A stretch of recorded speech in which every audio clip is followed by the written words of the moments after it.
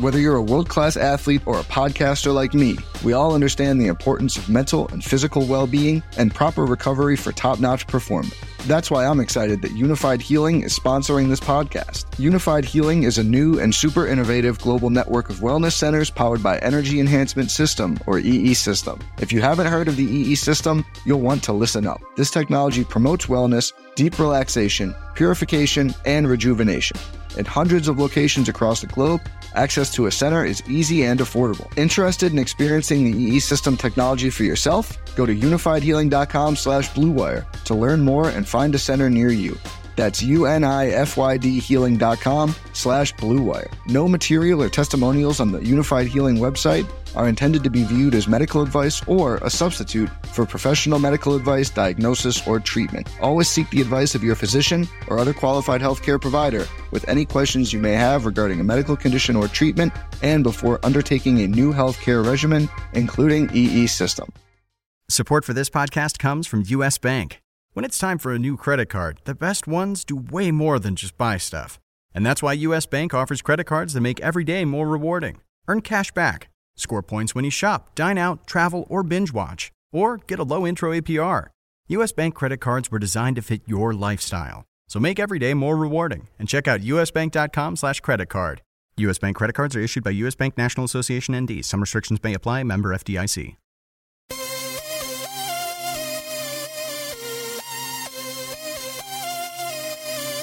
Oh, yeah. Welcome back, everybody, to another episode of the DFS podcast here on RotoWire, sponsored by FanDuel. I'm Joe Pisapia, your host for the evening. And, of course, our guest analyst tonight is the original Todd Father. Forget you, Todd Frazier. It's Todd Zola. That's all I know about. How you doing, Todd? What's happening? Like I need another nickname. You got a lot of nicknames, by the way. None of which I gave myself or asked for, but, you know, got people telling me it's good for marketing, so I just go with the flow. Well, look, you know, it's fine as long as other people are giving them to you. It's when people make up their own nicknames and try to force them on other people. I don't like that. I don't like that. That's fine. You don't have to comment. Everybody listening, they know. They know. You and me, we just put our names out there. People want to call us something else. That's, you know, as long as they don't call us late for dinner, that's all that matters. So let's talk a little bit at the top before we start picking apart some players.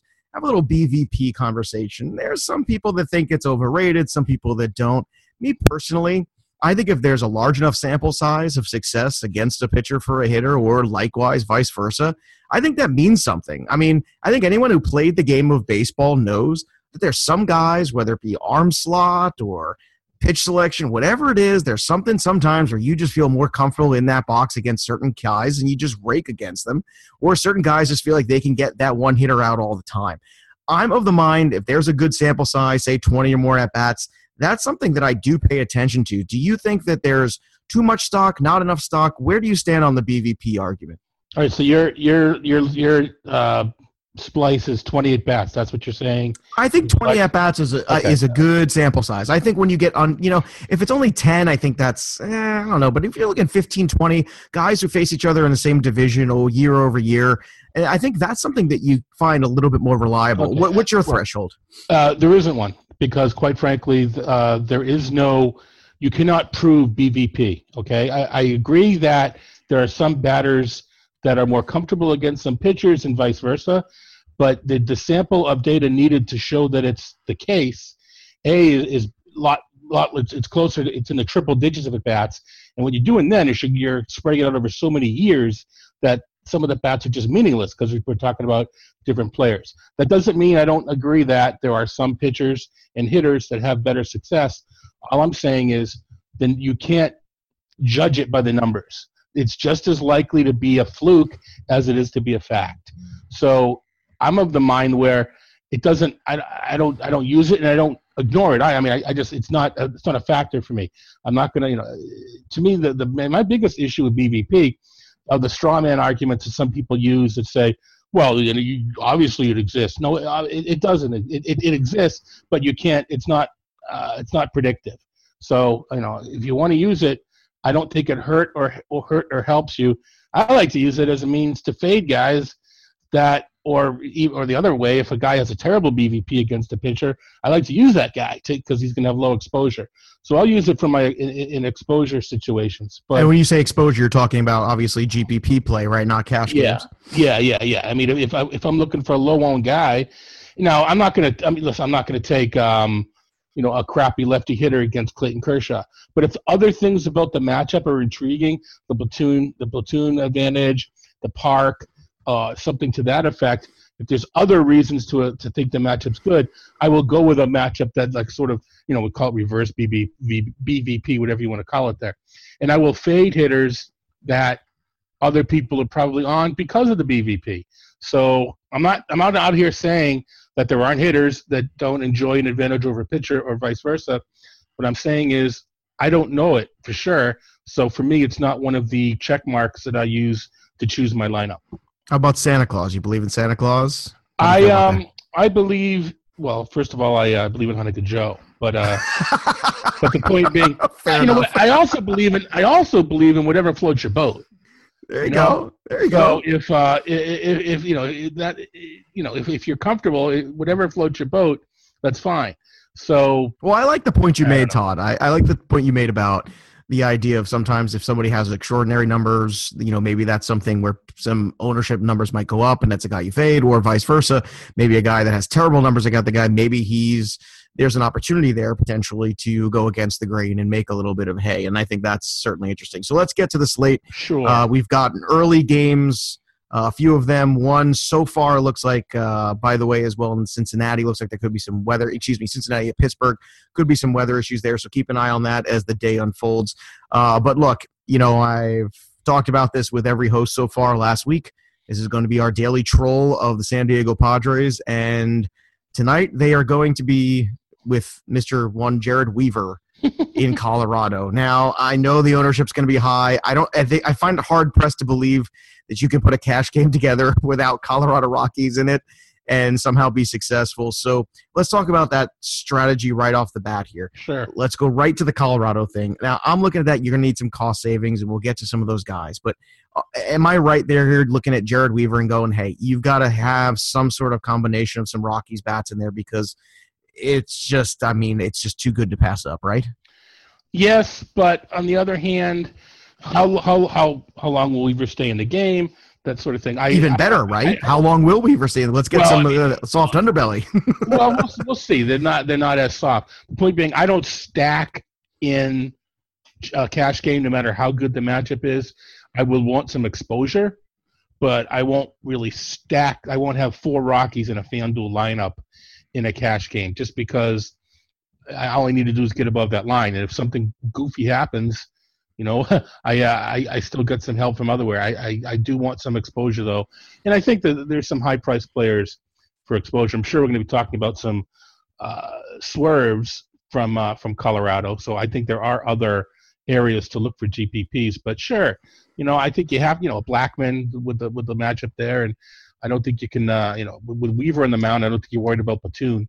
So, there's nothing wrong with throwing an Arenado in there as well.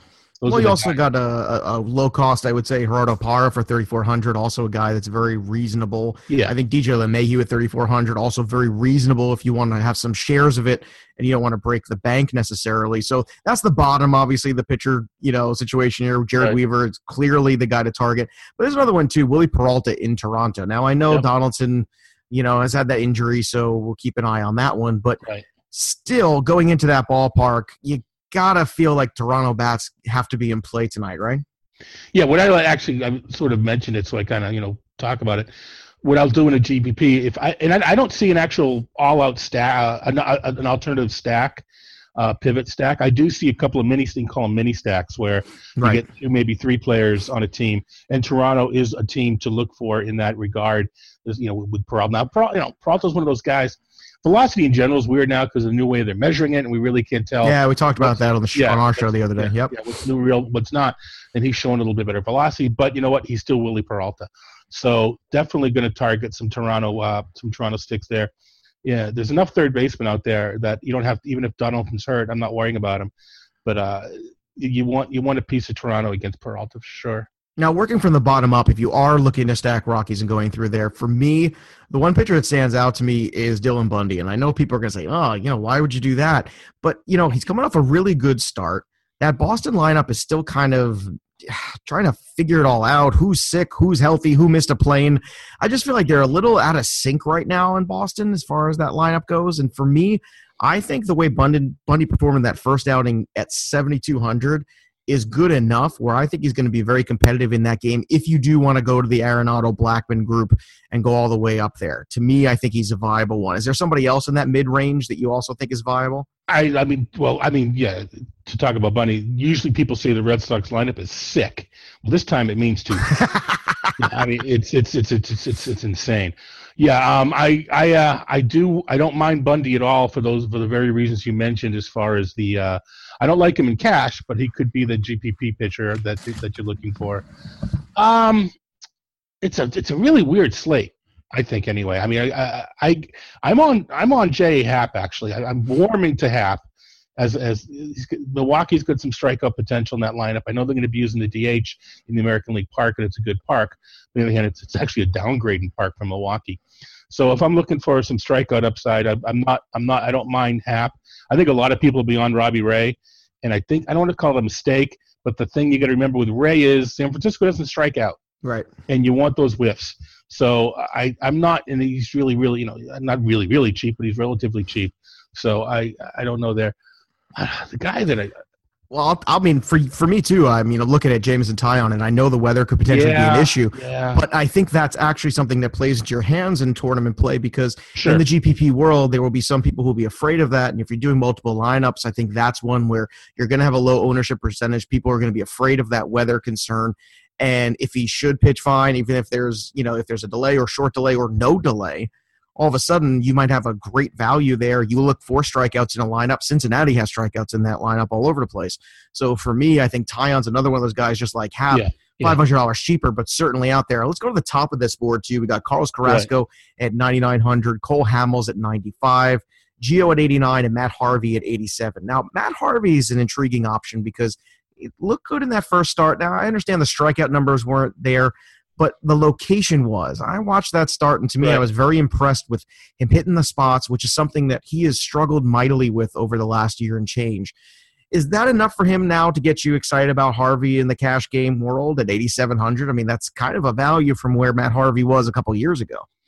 Yeah, well, if we're talking cash, I kind of like Samardzija $100 less at home against Arizona.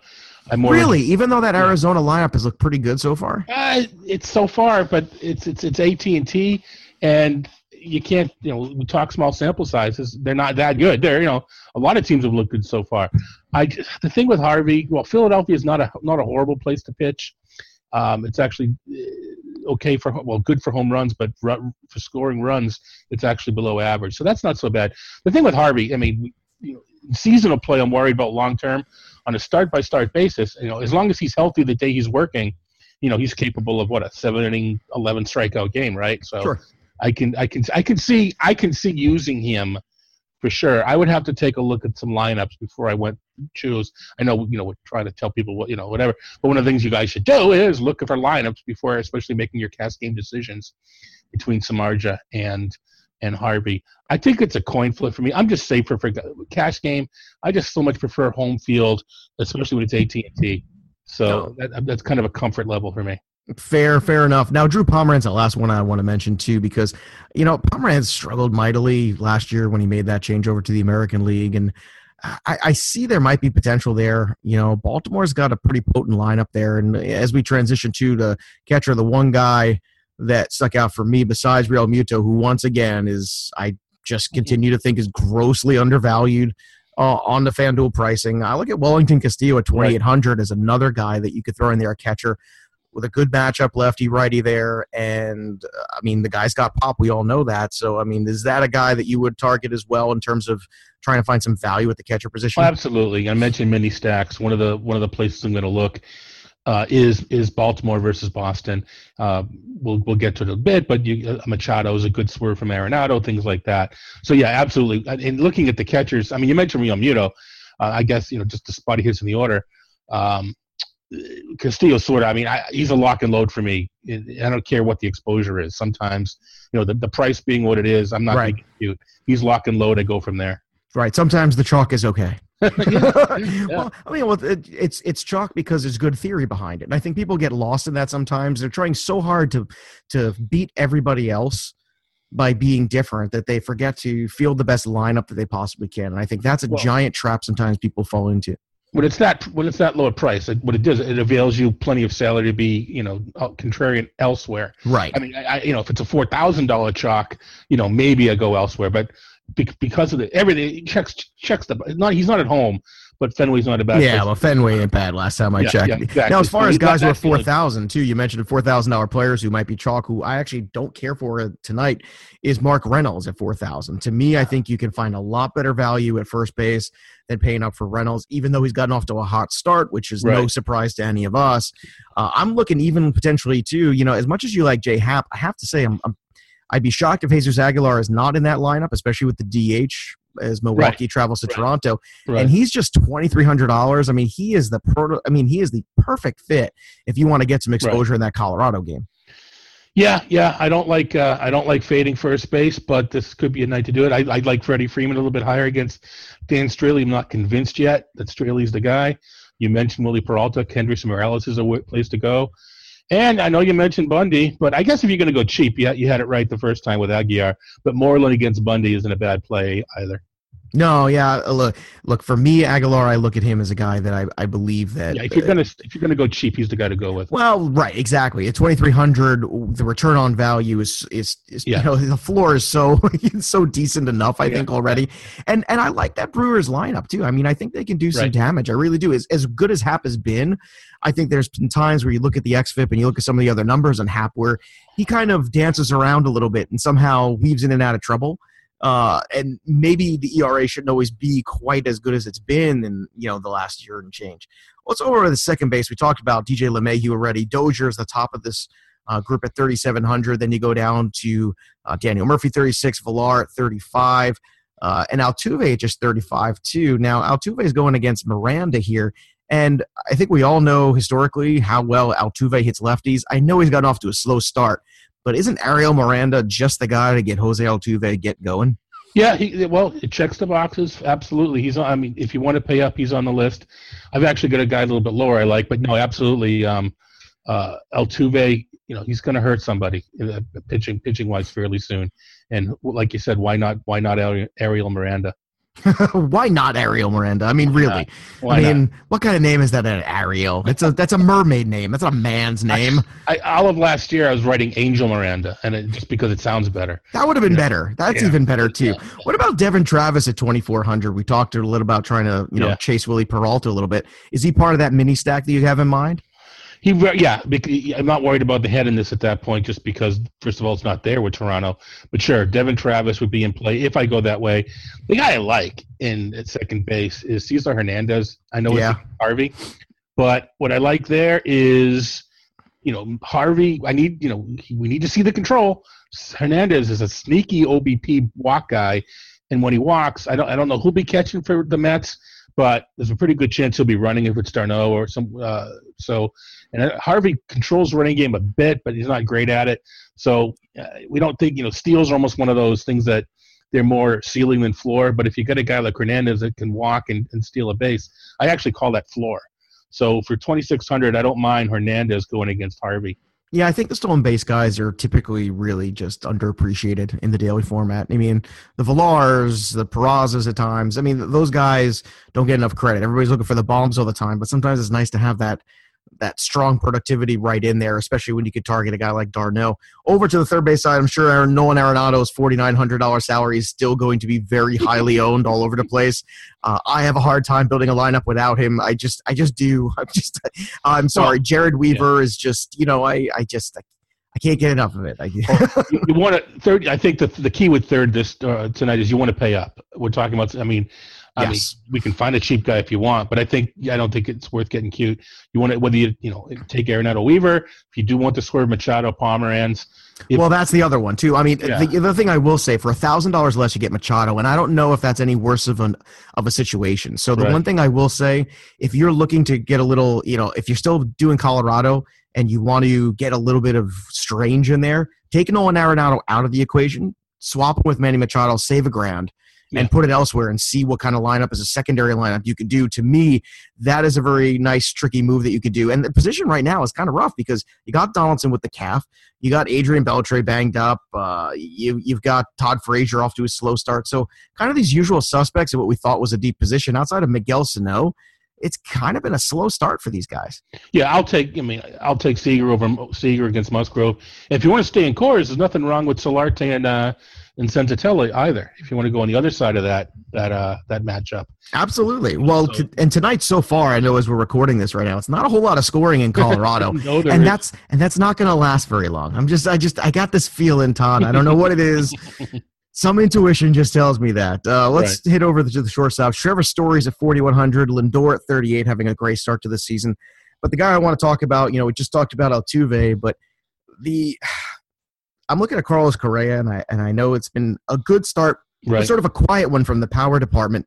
Another lefty-righty matchup to me. I know it's in Seattle, but I mean, Carlos Correa is such an enormous talent, and right now this is another position that's a little banged up with Trey Turner, Gene Segura having a hamstring issue, Zach Cozart wrist issue. So there's a lot of issues here, and I look at Correa as a $3,800 investment, where I feel pretty good about him as well. Yep, like Correa, you mentioned the headedness there. It's not the Houston stack isn't bad. I'll go down to Asdrubal Cabrera against Clay Buchholz too. I mean, yes, that's actually, to me, it's not quite the lock and load that Wellington Castilla is, because as you mentioned, there's a Story and there's a Correa that you can go with. But I suspect I will have some exposure to Mr. Asdrubal Cabrera going against Clay Buchholz. That's in Philadelphia. That should be fine. As far as power goes for Droobs, as we like to call him. I love it, the Droobs. I'm a Mets fan, and I've never heard him called the Droobs. Well, maybe that's just my partner, Lars Michaels. Everybody else calls him something else. But that sounds like a nickname that Lorne Michaels would give someone. yeah, exactly, Droobs. And he's a big fan. So teams we play together, I'm pretty sure that if we don't get Brandon Crawford, we're going to get Droobs. And I did the 2,900 against Clay Buchholz. Buchholz won the rotation spot. We'll stay, see if he can stay healthy. But he's does not. No. I'm not fearful of Cletus. No. He's a step away from some Jeremy Guthrie at this point. I think we're all. By the way, can he get another start? I'd love to see him kick them out again. That'd be great. Look, some of these Twitter lemmings that are just flipping over. What a great call it was to stack against Guthrie. This just in. It wasn't a great call. It was obvious. Stop it. There's some good analysts out there, but come on, you don't have to suck up to someone that told you to stack against Jeremy Guthrie. Come on.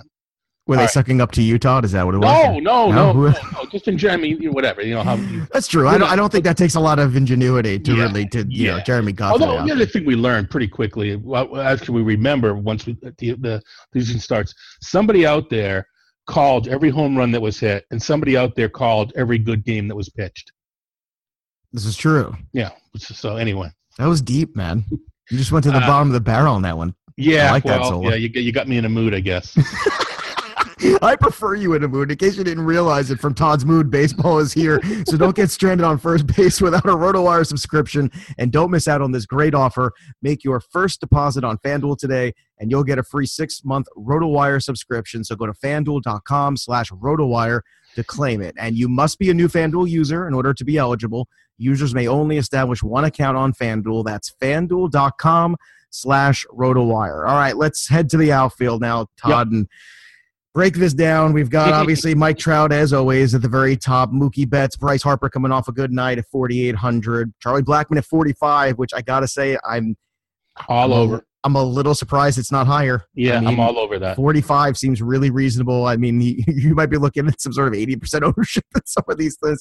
I mean, 45 is a steal for him. I mean, I just keep looking at Blackmon. I always think the same thing. I love the skill set. He's got the power. He's got the speed. He's got a great matchup. If he doesn't have a good game, then I just don't want to. I just want to throw in your analyst towel and just say, what the hell? No, it's process, not outcome. You know what? Look, I love the process, and I can't imagine the outcome not being good.